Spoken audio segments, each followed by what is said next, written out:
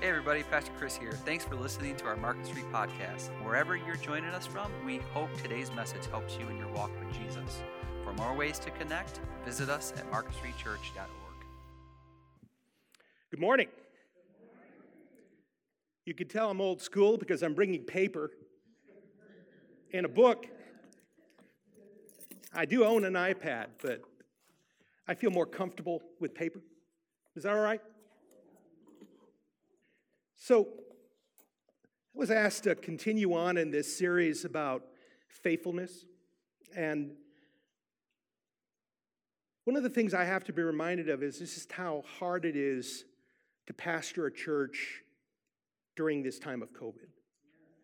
So, when we think about Pastor Chris, and by the way, it's his birthday, all right? So let's all say happy birthday. I know you're watching, Chris. And I know that you purposely chose to be away today and gave me this sacred opportunity because you're afraid that people would love on you too much. That's the kind of humble man we have as the shepherd of this church. There's another important thing we talk about faithfulness, and that is a reminder that next week we celebrate the federal holiday of Veterans Day.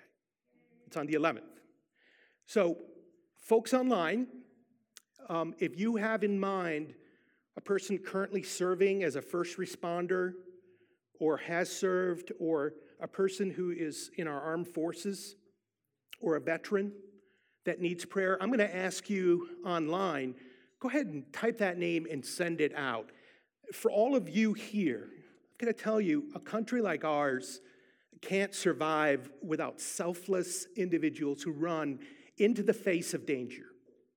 And they do that every day. And whether you're a nurse in an ICU or you're a soldier somewhere in the desert, a paramedic or a policeman, we thank you and we love you and we pray for you.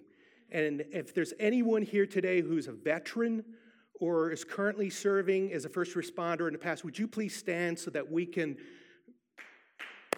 Please, go ahead.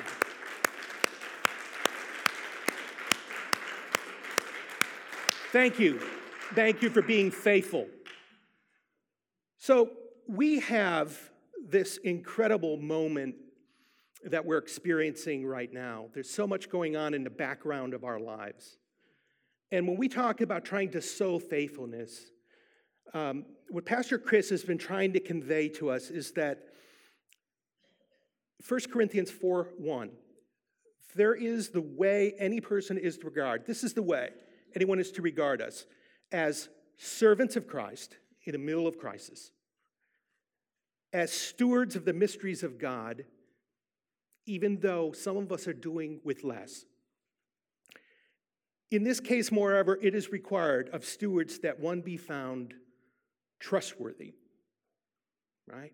A steward is a person who is given great responsibility to manage resources. He also taught us that it's a privilege to be able to share our faith. I mean, in our country, we have freedom. There's a church on every corner, just like a 7-Eleven, for goodness sakes, right? Everywhere around us, we have opportunities to share our faith. And it's not just an opportunity, but it's a sacred responsibility. You know, we're all ministers, whether we like it or not. And why wouldn't we be? If you found the source of contentment, if you found the source of eternal life, wouldn't you want to share that? I mean, if you're in a shopping store and you find a coupon and you notice the person next to you is buying that thing and you're not buying that thing, aren't you going to offer them the coupon? But yeah, we're not going to share the gospel? Come on, church. That's not likely, right? That's not who we are. And so what Chris was teaching also is that with this comes responsibility. Right? We have a sacred responsibility and accountability. And he talked about one of my favorite parables, and that's the parable of the talents. And in the parable of the talents, we learned that life isn't fair. Did you know that life isn't fair? Have you noticed that? Did you ever notice that some people seem to have more and some people have less? And what he taught us was that there was a reason for that. Right? It's a test, right? To those who have been given much, much will be expected, right? So when we're in a situation where God has granted you a boon of something, let's say wealth. Americans love wealth, right? We're all about money. So God gives you wealth. Now, he expects you to do something good with that, right? Not sit on it, right? Not buy more luxuries for yourself. But as a Christian, if we're blessed with wealth, we're expected to do something good with it. If God gives you a gift of speaking, or preaching, or a gift of mercy, or let's say a gift where you're great at just attracting people, or maybe you've got a tremendous network of people that you can leverage in situations, God expects you to use every single one of those spiritual gifts or opportunistic resources that you have for his glory, all right? Not for our consumption, not for us sitting on and saving, but for his glory, to be used, right? That is part of the mystery of it all. And as I was listening last week, I started thinking about where I am in life. Now, there are a lot of us who are older in the congregation. Thank God we have a young generation as well, but there's a lot of us who are older. And I know that I have less years ahead of me than I have behind me. And I'm okay with that. But I am now all about legacy. Okay, I'm not thinking about, my next career, my next house, no. Okay, next house is going to be the nursing home or the funeral home.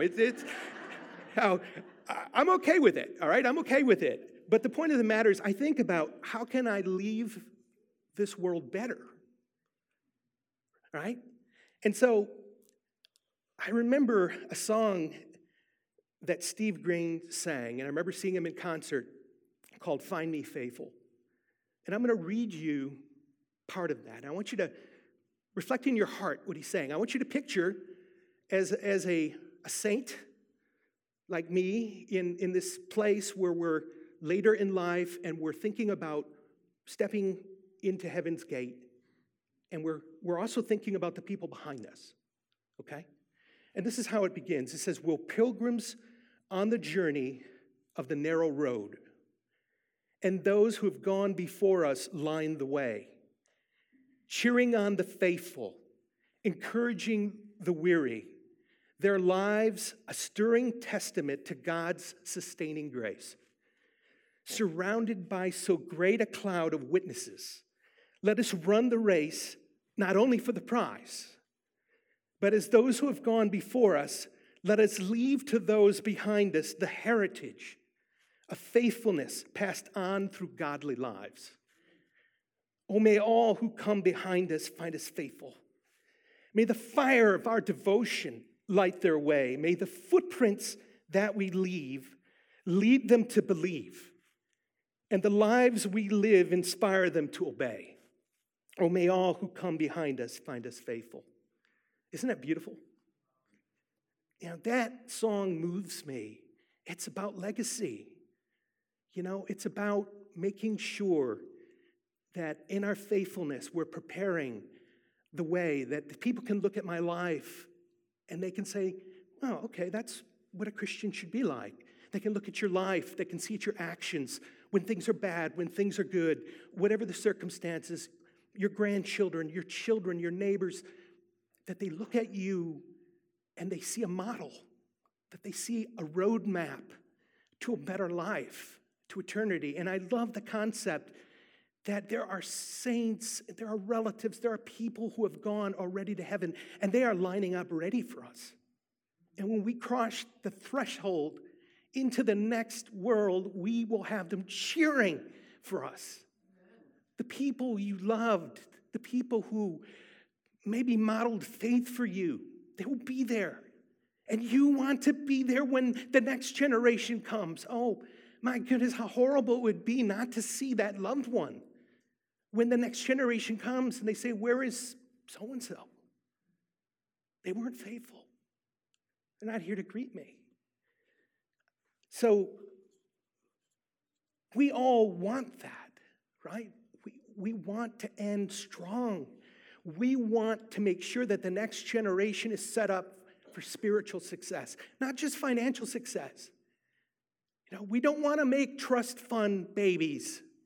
We don't want spoiled kids with all of our stuff. We want kids who are spiritually mature and resilient to follow us, right? If you have to leave the next generation something, leave them the hope of the gospel. Leave them a good, godly life, an example that you've made. Don't just leave them your stuff. Stuff gets wasted and used. It's gone, but the soul is eternal. The soul is eternal. That's where we need to be focused, right? Not on stuff, America. It's not about wealth, America. It's about the Spirit of God. It's about the truth that Jesus Christ died and made a place for us in heaven, that he is our advocate, that our sins can be forgiven, that we can have eternal life. This is a truth that we should be bold about. It's not something that we should hide. You are not doing enough because you have good retirement planning and you're leaving an inheritance. Your inheritance must be an eternal inheritance that you leave to that next generation. Are you with me, church? So the question is, in this insane year of 2020, how do we stay on mission? Right? If our mission is to make sure that we're creating the right spiritual inheritance, that we're sowing the seeds of faithfulness, how do we do that? Now remember, when the Bible talks about difficult times that are challenging and testing, they use a fancy Bible word. It's called tribulation, right? Tribulation. Defined, trouble. There is trouble. When hasn't there been trouble? But 2020, oh mama, what a year. What a year. Think about it. But we have a choice. What are we going to do? Are we going to hide in our basements? Stretchy pants are comfortable. Lots of snack food can be purchased online. Right? There with our stash of toilet paper, guns, and ammunition. We could hide in our basements, but we can also be bold. We can also engage this thing. Like, I'm going to first agree that 2020 was a dumpster fire. If I could go to sleep and wake up in 2021, I would, but I don't think a doctor would give me the anesthesia that's required. So I have no choice but to face this year. COVID, isolation, fear, misinformation, changing information, politicians pointing fingers, shortages of key supplies, right? People we love getting sick, some dying. People that we know, really becoming unhinged over this thing. Panic food buying, right? People hoarding, people behaving badly, punching each other in the face over the last bottle of sanitizer. Come on. What is wrong with people? Right? And we find ourselves, if we're fortunate to keep a job, working from home, which really sounds cool until you actually work from home. Right? And then your kid with the diaper runs in the middle of your Zoom conference with a customer, or, a toilet flushes in the background in the middle of a business discussion, or any number of horrible things that seem to happen. Right? And then in the meantime, you've got people who haven't studied algebra in years trying to teach their kids algebra because the kids are home, right? So now we're educating our kids. We've got people in the home. We may have elders that we're concerned about in nursing homes. We've got trouble, right? This year, a dumpster fire to be sure. Then the issue of racial injustice flares, right? And then we have concerns about this, and there's dialogue, and then there's looting and rioting and violence and protests and fear. And now, in addition to COVID, we've got that to make us anxious. And then the trash talking begins. And then social media becomes the cesspool. We should just throw all of our wastewater in there to get it cleaned, because I swear to you, the things that people say in social media, they would never say in face-to-face conversations, but they seem free to say the most hateful, disgusting things to each other, right? Attacking one another, exaggerating claims. You're a Nazi, you're a communist, you're this, you're that. They Then we get into the masker versus no masker situation. We have people who are saying, you don't have enough faith. If you had faith, you wouldn't have to wear a mask. And someone else says, yeah, but if you had better hygiene, I wouldn't have to wear a mask. And it goes back and forth. And it's a war, right? And then the worst of this is these are Christians that I know. These are people that I respect. These are people that I know. And they're behaving crazy. They've just become unhinged during this time. I don't see evangelism going on. I see slap talk. I don't see as much compassion going on. I see people hoarding.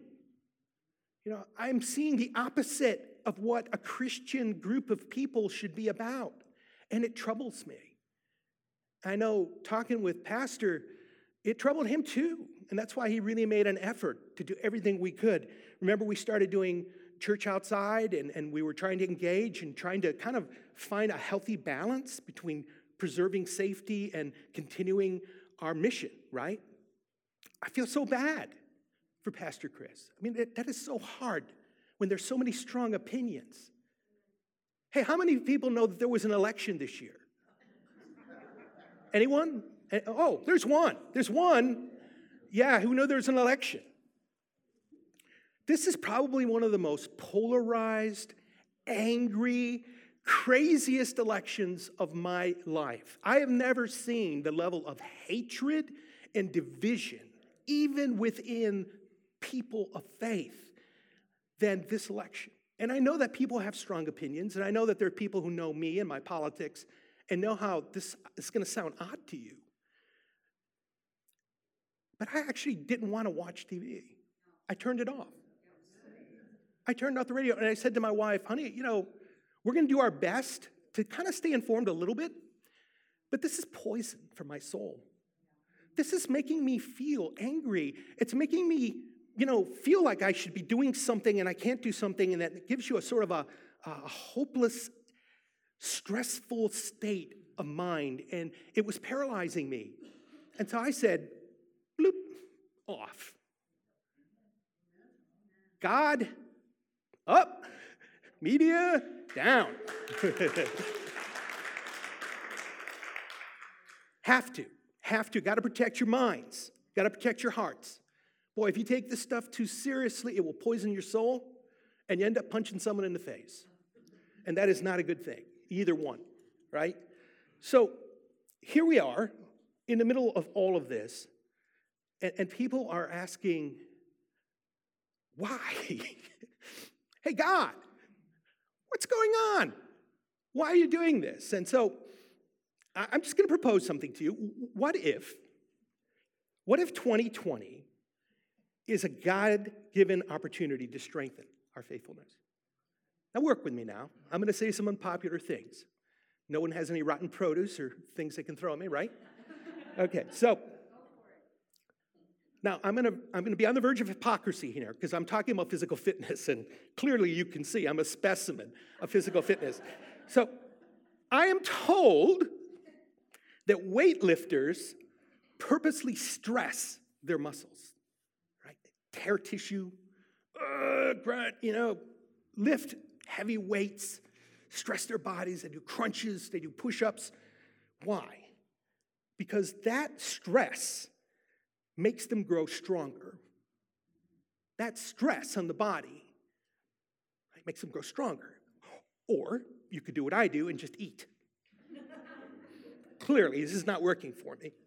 So finish the sentence. No pain, no gain. We all know this, right? So spiritually speaking, no pain, no growth, right? No gain. So our spirits, like our bodies, need to be exercised. And you know what prosperity does to us? Prosperity makes us wear our pajamas, eat Oreos, and watch bad television, spiritually speaking. Now, if you eat Oreos and lay around in your pajamas all day, I don't mean to offend you, but the point of the matter is that spiritually speaking, prosperity makes us feel comfortable. When we've got the guy we think should be in office, when we've got a job, when we've got money, when we've got some health, natural tendency is to slip back and just enjoy life. We don't stretch ourselves as much. We don't try to stay spiritually fit.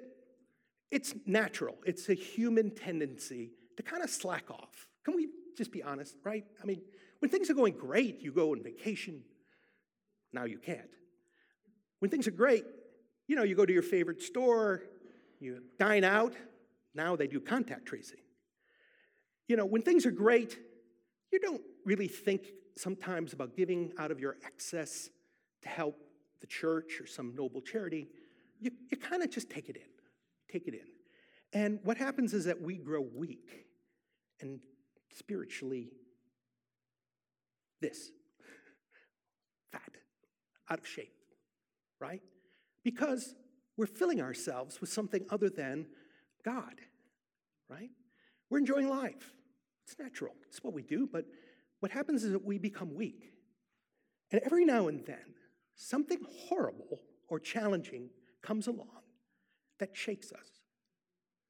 And it forces us to reassess, to reset, to get back into disciplines, to start working together instead of working against each other, to stop calling each other names and start embracing so that we can work together to make a difference. I propose that what we're experiencing right now is exactly that opportunity. I propose that the adversity that we're having right now is an opportunity to get stronger. I would go further to say that there is a price to be paid for faith. But oftentimes the price that we're paying is not for our faith, but for our own ignorance. Example. You choose to have a relationship with just this disgusting person. Your friends say, you're making a mistake. Stay away from this person. You don't listen. They're cute, okay? Everyone around you, every flag is waving, saying, warning, warning, warning. But no, you persist because you can change this person. You're going to make them into a good Christian, and they're going to be a wonderful spouse.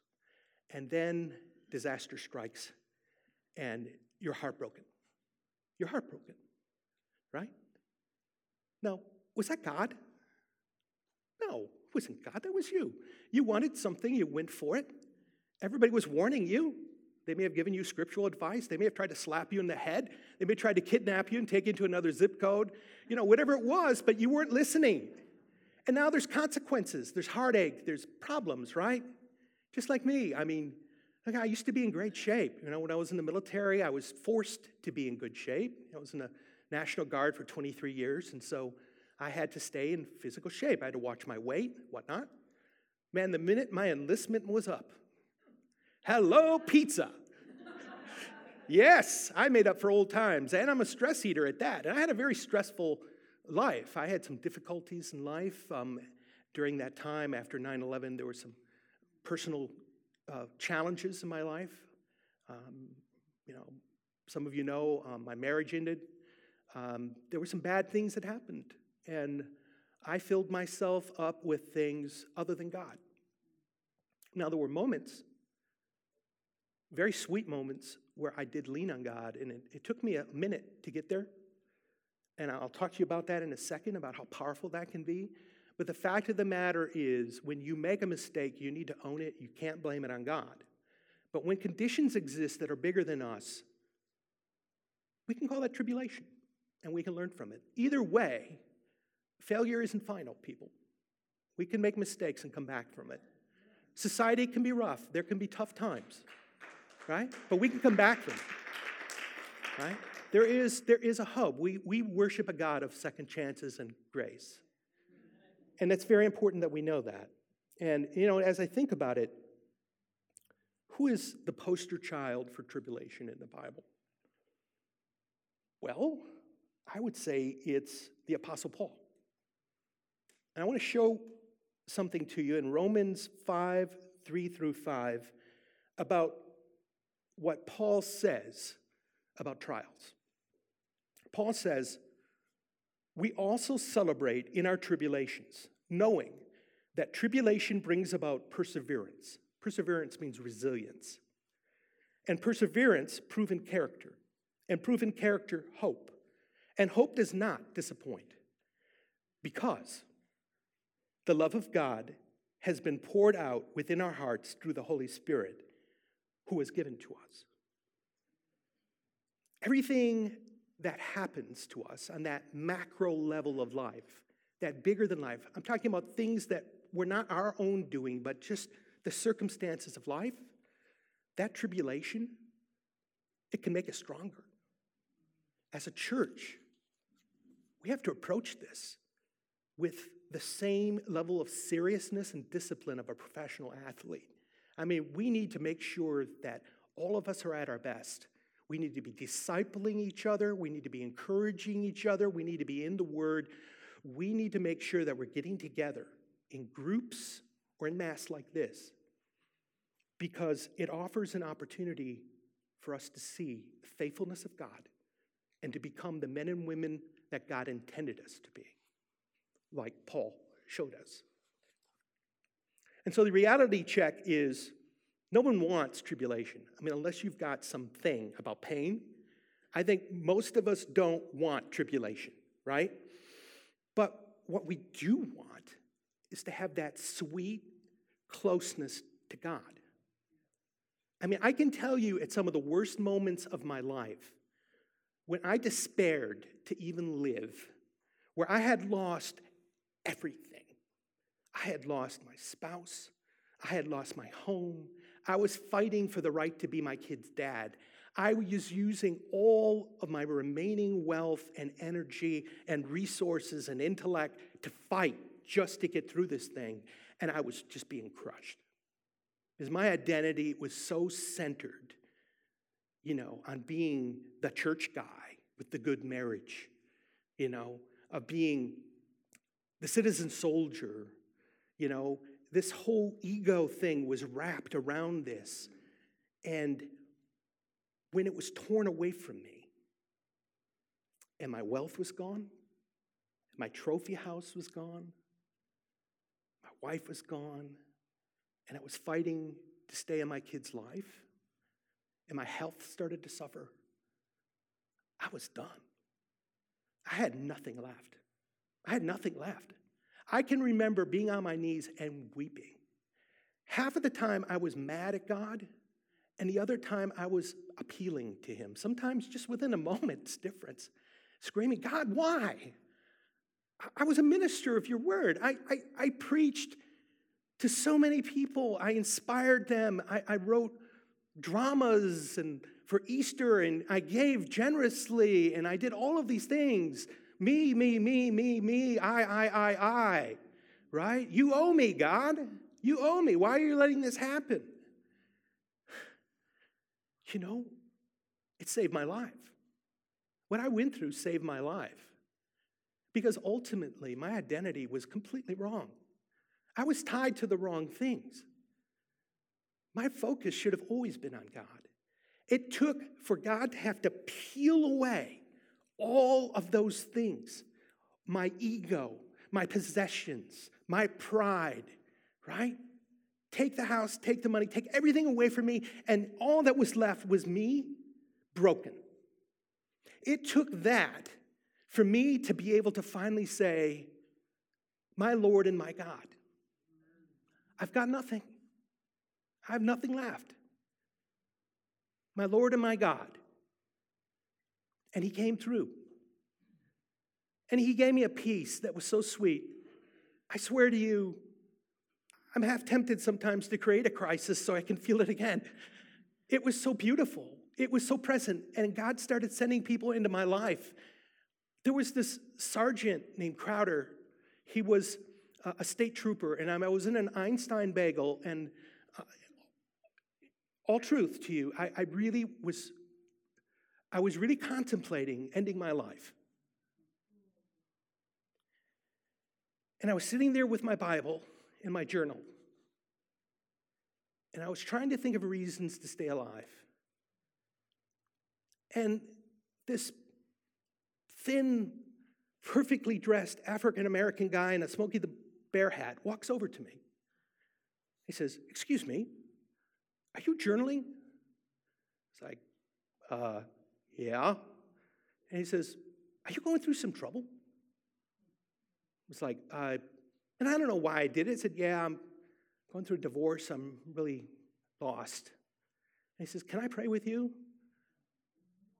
And in my heart, I desperately wanted to scream, no! It's a room full of people. We're in an Einstein bagel. Leave me alone. I'm just sad. All right, go away. But I don't know what it was, but he put that kind of kung fu grip on my hand. And he says, oh, Lord, my brother, what's your name? Tony. Tony, he's going through a tough time. Someone's done him wrong, Lord. And in his sing-song African-American voice, he begins to tell everyone in Einstein Bagel what a mess I'm in.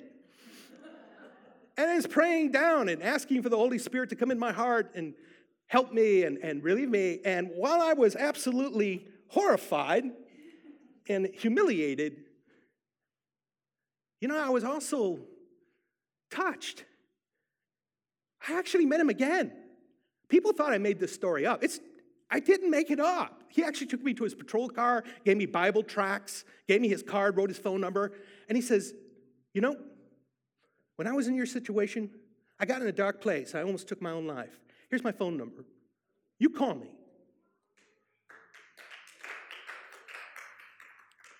Wow. He was my concealed pistol license instructor years later.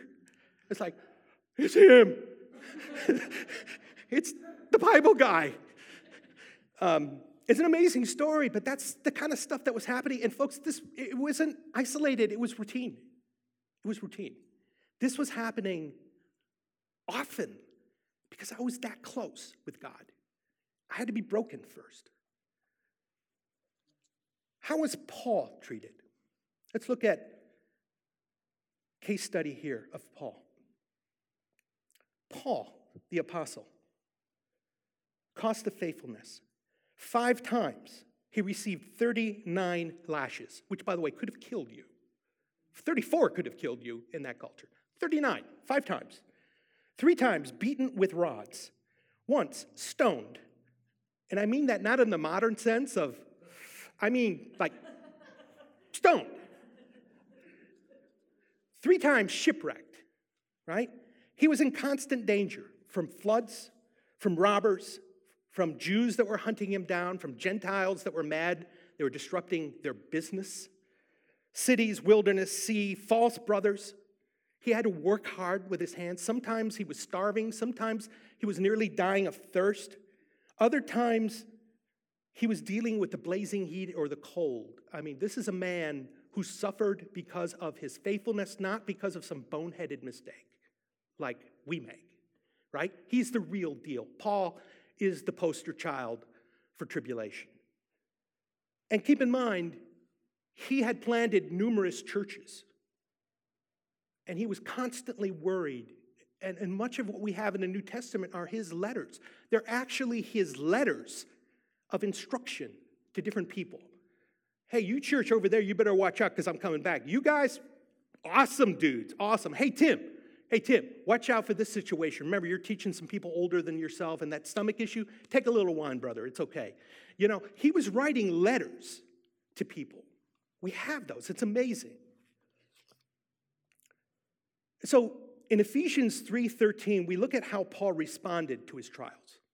Now, you know how we respond to trials. He said, therefore I ask you not to become discouraged because of my tribulations in your behalf, since they are your glory. Rather than say, God, what are you doing? I gave everything for you. You remember that road on Damascus, and we had that whole thing, and you said that thing, and I went out and became your guy. Why are you doing this? No. His biggest concern was, I'm really worried about these churches that I planted. I don't think those guys love me. They're going to probably be worried for me. People like Dorcas and others and Tim, and he wasn't thinking about himself. He wasn't wrapped up in self-pity. He was thinking about the mission, right? He was thinking about how this is going to impact all these churches. If any of us were just beaten once in an alley for being a Christian, we'd be traumatized. This guy made an occupational habit of being beaten and imprisoned and shipwrecked, right? And look what his worry was, the mission. It wasn't about for himself, right? It wasn't about the fact that he wasn't making money. It wasn't about that his health was the main issue. It was about the mission.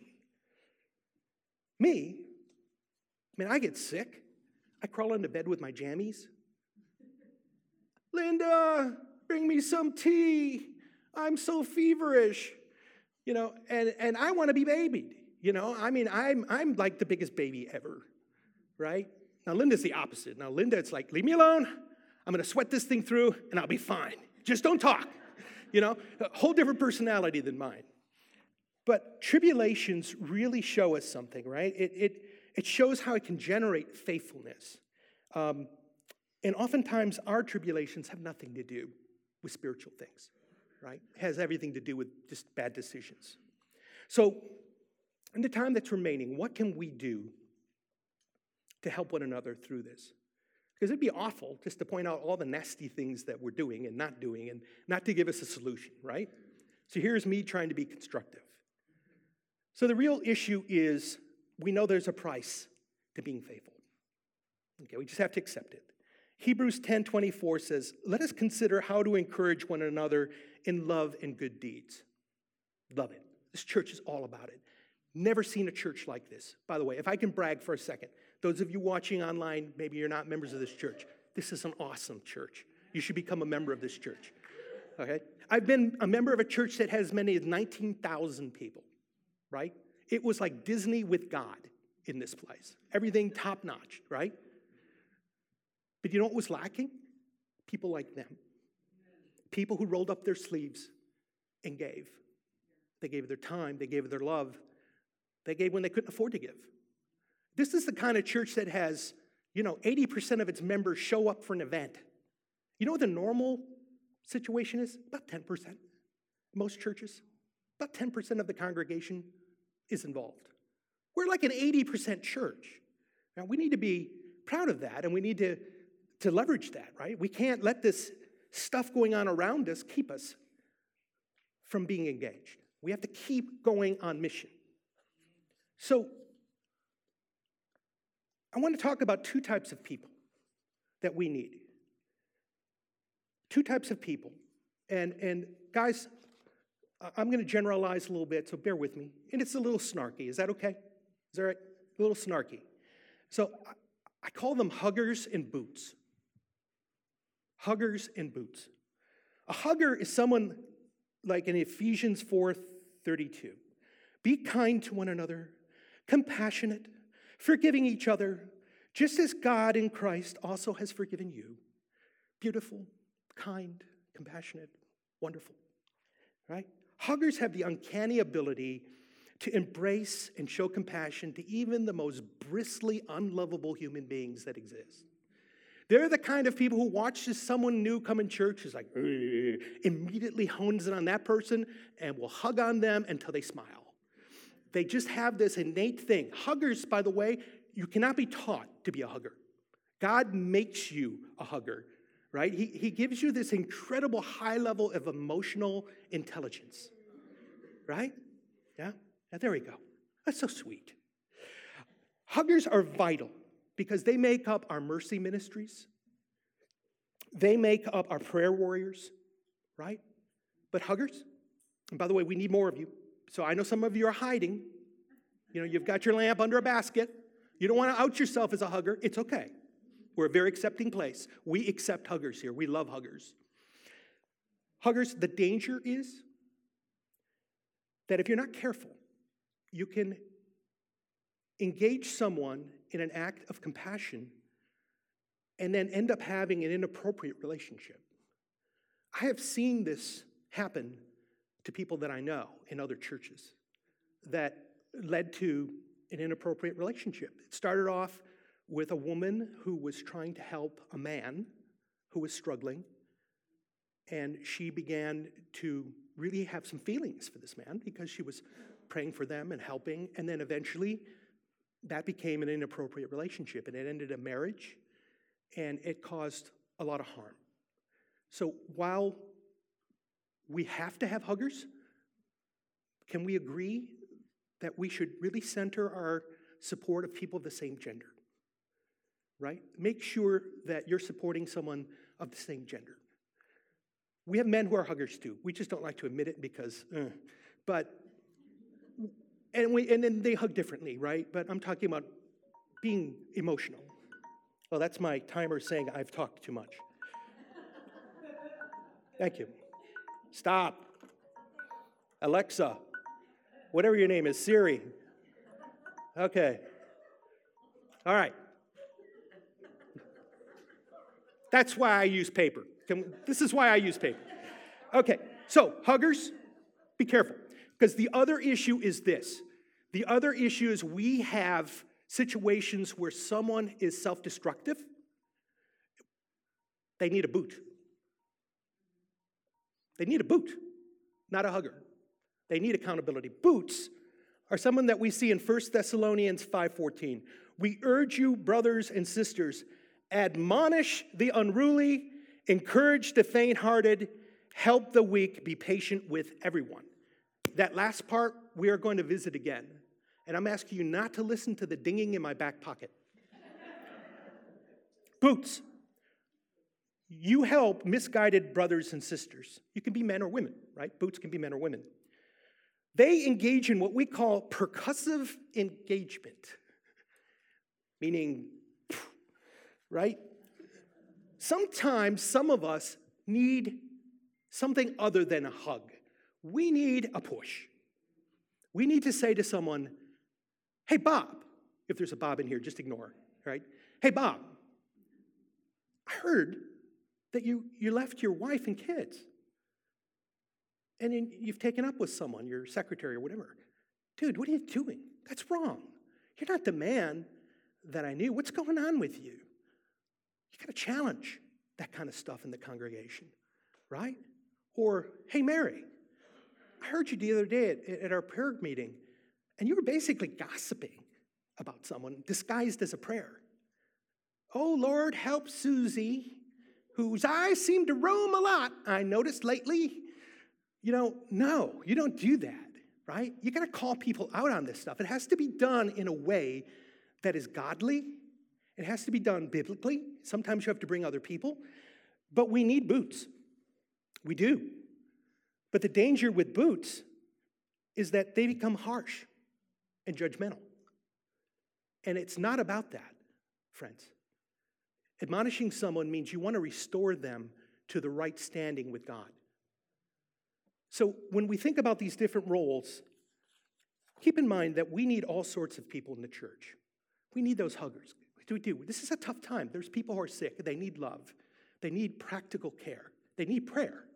We need more, okay? So if that's the way God leads you, please volunteer and help. We'll find places for you to serve. We need boots. We need people who can disciple other people, who can stay in the Word and can appropriately admonish individuals who have gone off the tracks, okay? And offer practical care. But it has to be done in love, right? It can't be done maliciously. Hey, listen, we need everything right now. We need people who can give. So if you're blessed with a job and you have the means, please seriously consider giving more, because we have a lot of brothers and sisters who are hurting, who need help. We need people with facilities, taking care of the place. There's numerous things we can do. And by doing that together, we can get through 2020, this dumpster fire of a year, and we can get through it with greater faithfulness. God bless you. Have a great day.